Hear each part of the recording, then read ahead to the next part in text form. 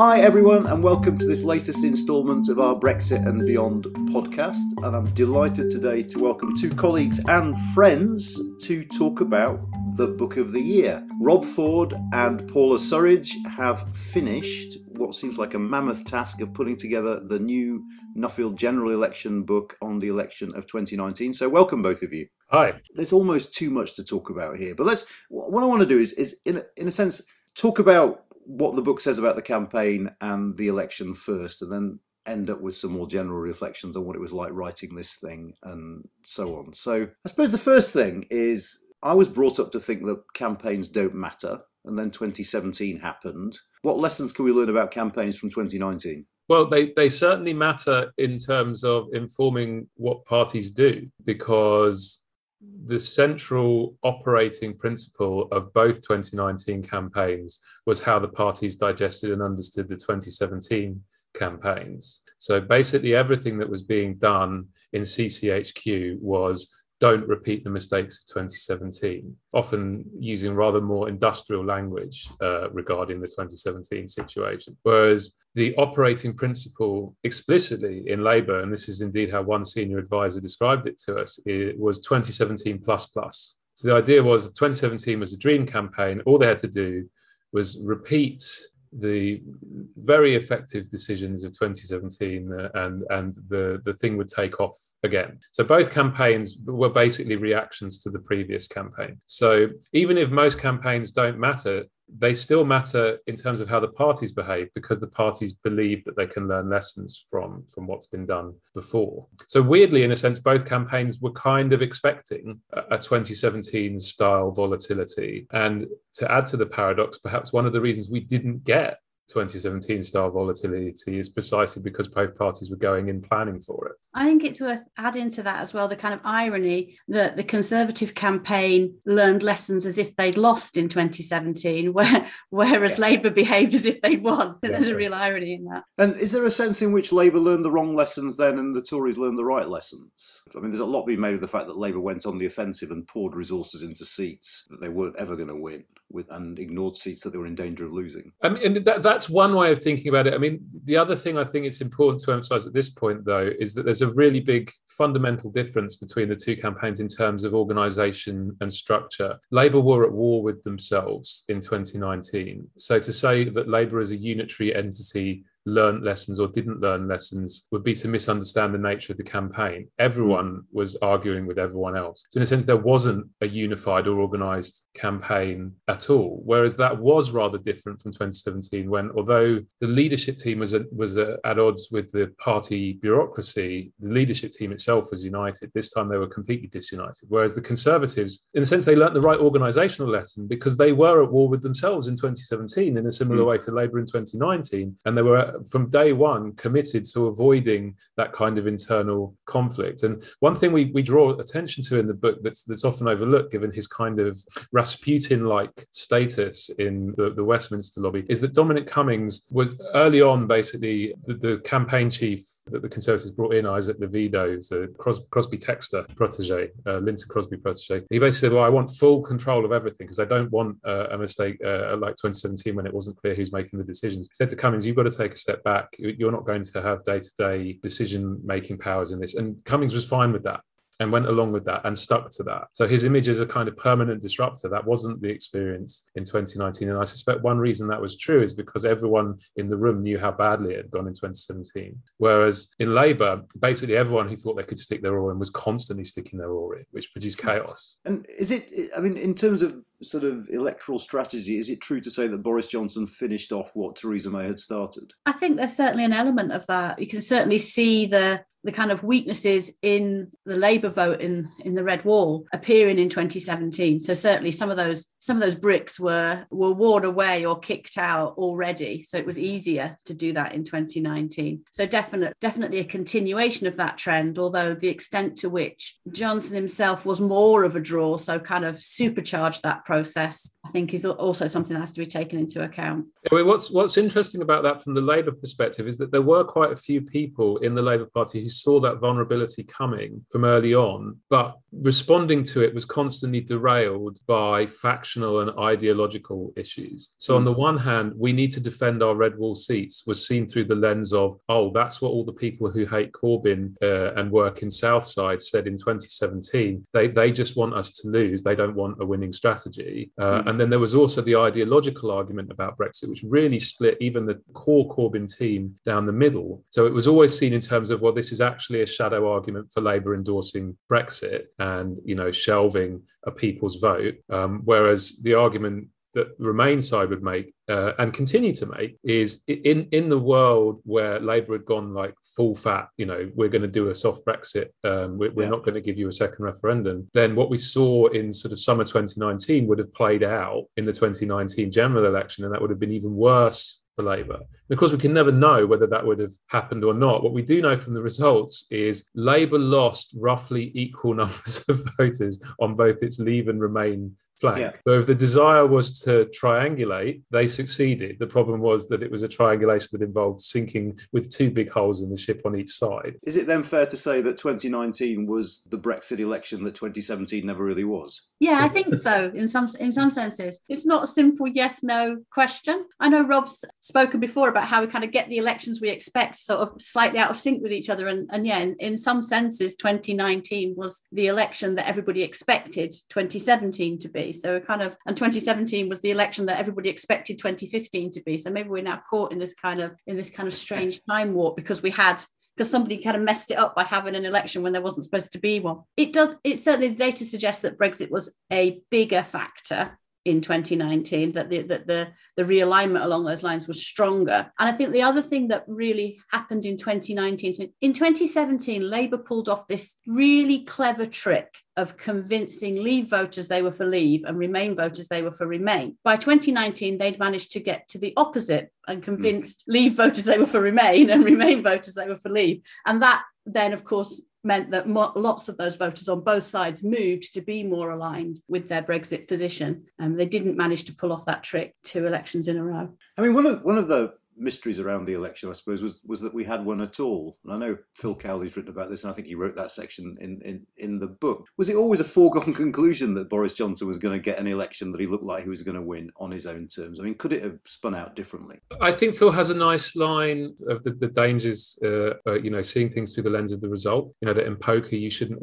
resulting, I think they call it in poker, that, you can play a good hand badly. It doesn't mean that you played the hand wrongly, but it might look that way because of what happened in the end.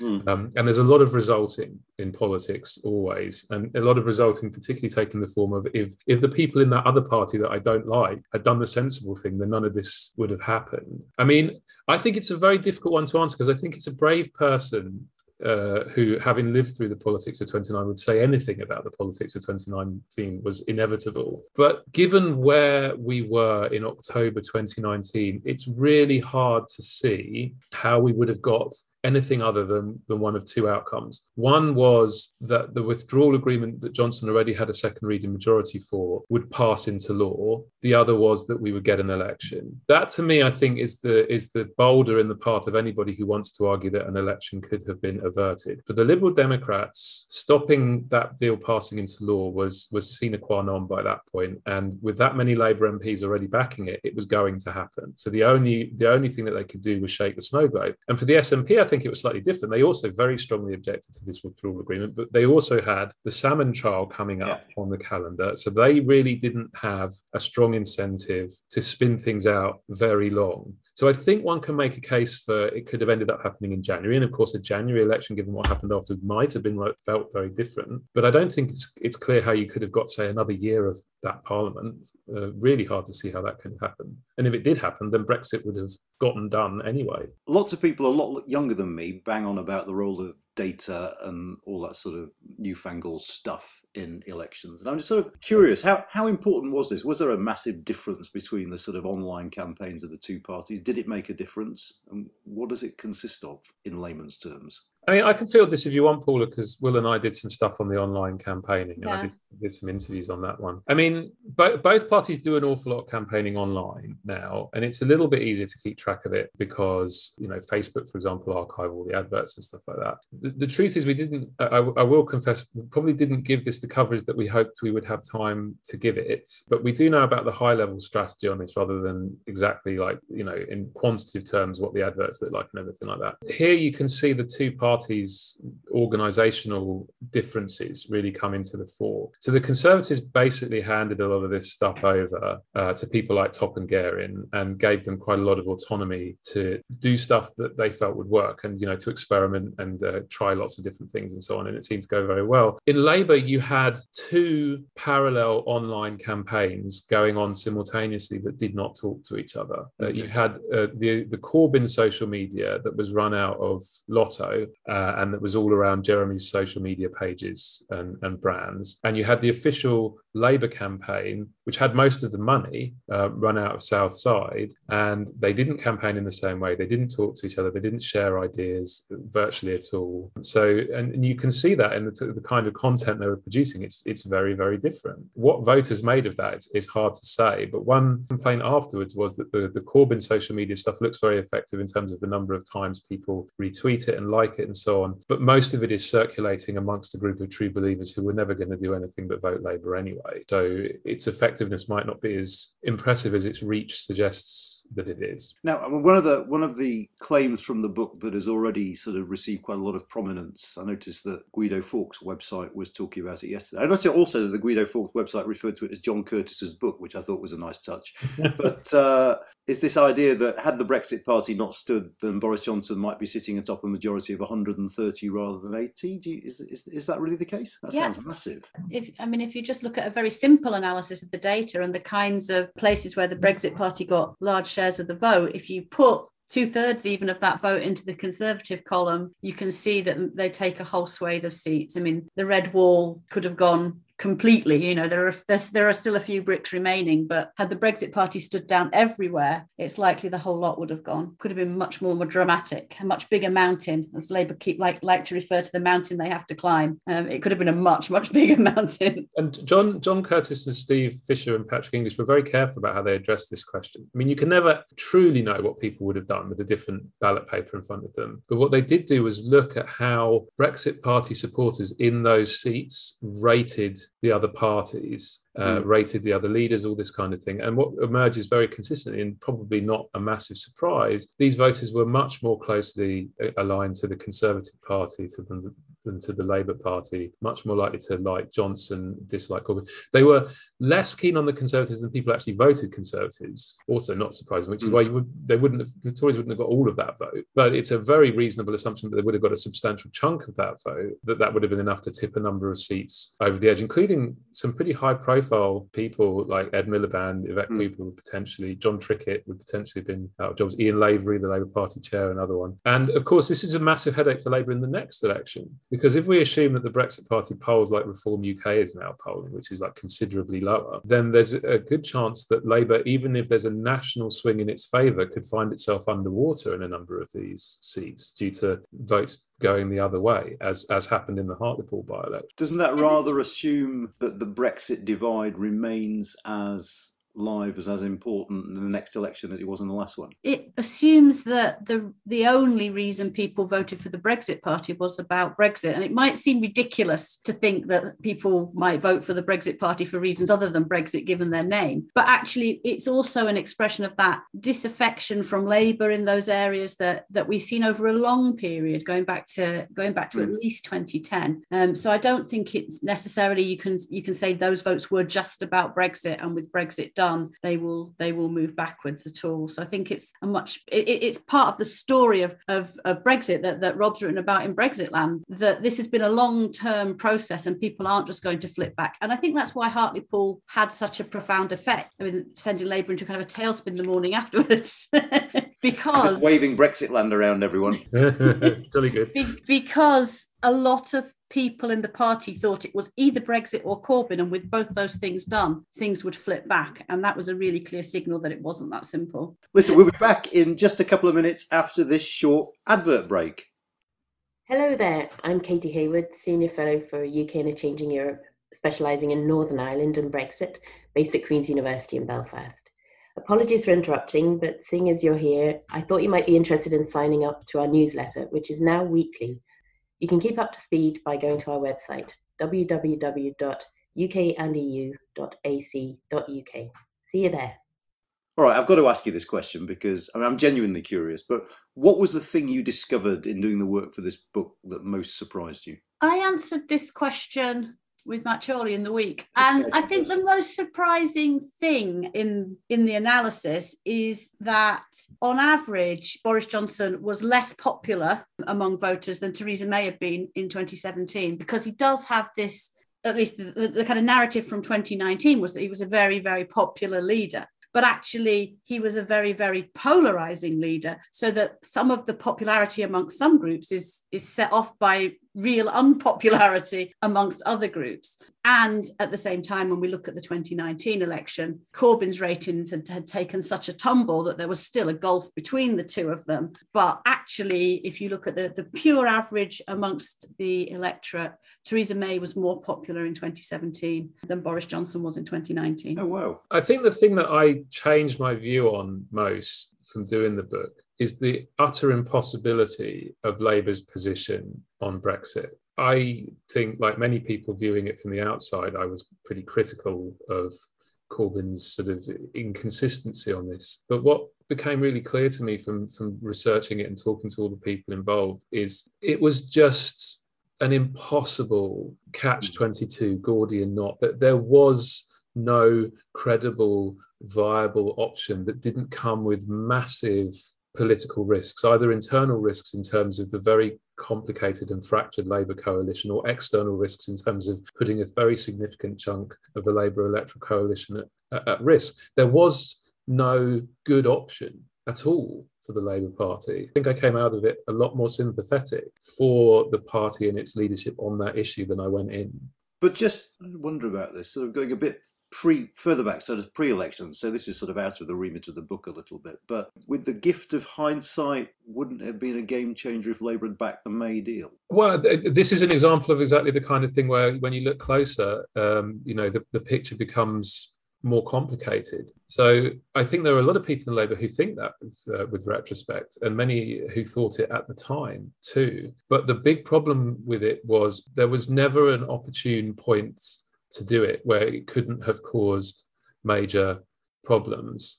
They couldn't have done it before the first vote in January. By the time you get into the second and third vote, Change UK have just launched, and there is a major anxiety in parts of the Labour leadership that they could be looking at SDP Mark II, that if they row in behind the May deal, they will split the party, they'll lose 100 MPs, 50 MPs, whatever it might be, and it could be the end of Corbyn as an opposition leader. Then you get to the cross-party negotiations, and by that point it's the problem that McDonnell identified as negotiating with the firm that's going into liquidation. By that point, May's authority is so shot that there's no real trust there that any cross-party deal that's agreed will be implemented in any meaningful way, because May will just be replaced by someone who bins it all off. So the problem is, while all the way through that period from probably October 2018 through to May's departure, there's a pretty convincing argument to be made in theory that Labour should find a way to get the votes onto to get those votes into the column that gets the deal over the line, because it takes the issue away from them. There's never a point where it makes strategic sense to back it from the leadership's perspective, and there's never a mechanism. That's the alternative.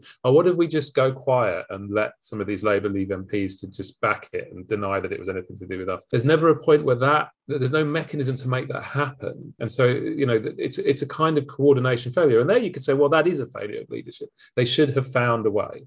And maybe they should, but I think the problem was very difficult in terms of and also, as Phil says with regards to the calling of the election, you've got to remember, and you'll remember, Anne, how chaotic this period was. The time for the calm strategic reflection, here's where we need to get to and here's the steps we're taking, it never came. Yeah, it's amazing, the sort of prolonged sense of panic for months on end. Gives me the shivers thinking back to it, actually. It's interesting that the chapter on polling has the subtitle Redemption. How accurate were the polls, and are we now to think that they've got their act together and they're going to continue being accurate in the future? Well, they were pretty good, is the answer. But I think there are structural issues that we've seen in polling in the US, for example, that also exist in the UK. And there are always, I think, some dangers there for pollsters that things could start to change in ways that they don't anticipate. For example, levels of trust start to wane amongst certain groups who then don't respond to the polls. I think in the next election, we're quite likely to see some differential turnout amongst different groups, which might affect the accuracy of the polling. So I think in 2019, the polling was pretty good, but I don't think the pollsters can be entirely complacent about some of the things that are changing under the surface that might affect future elections. This series is a big deal, and it's got a sort of long and venerable history. Do you find that participants were happy to talk to you about it? Was access easy because this was the book you were doing? I think access was relatively easy, but I think that's a combination perhaps of the book series and the status of the book series. Perhaps also the fact that during the period we were doing a lot of the interviews, everybody was at home. So I think some of the conversations were a lot longer than they might otherwise have been because people were just in their own home, they were comfortable, they didn't have a lot else to do. I also think for some people, and Rob did far more interviews than I did, so he might have a different take on this, but for some people it felt a little bit like a form of therapy. So you're talking about that chaos of the year beforehand, and actually just a chance to kind of talk through it and make some sense of it looking backwards, I think was probably quite welcome to a lot of people. Well, it's interesting you say that because a number of people said to us in our Brexit Archive interviews afterwards that was like a therapy session. I'm glad to get that off my chest. And some of them didn't even edit the transcripts afterwards. But Rob? Well, I mean, the same observation, actually. And I mentioned this to Phil Cowley, who was one of the lead authors on the three books prior to ours. And he said that that's his experience across all those elections, which were a bit less contentious than the recent one. I think the access was easier and the quality of the interviews was better because it is unusual for people, particularly in very polarized politics, to have an opportunity to speak to someone who really is going to be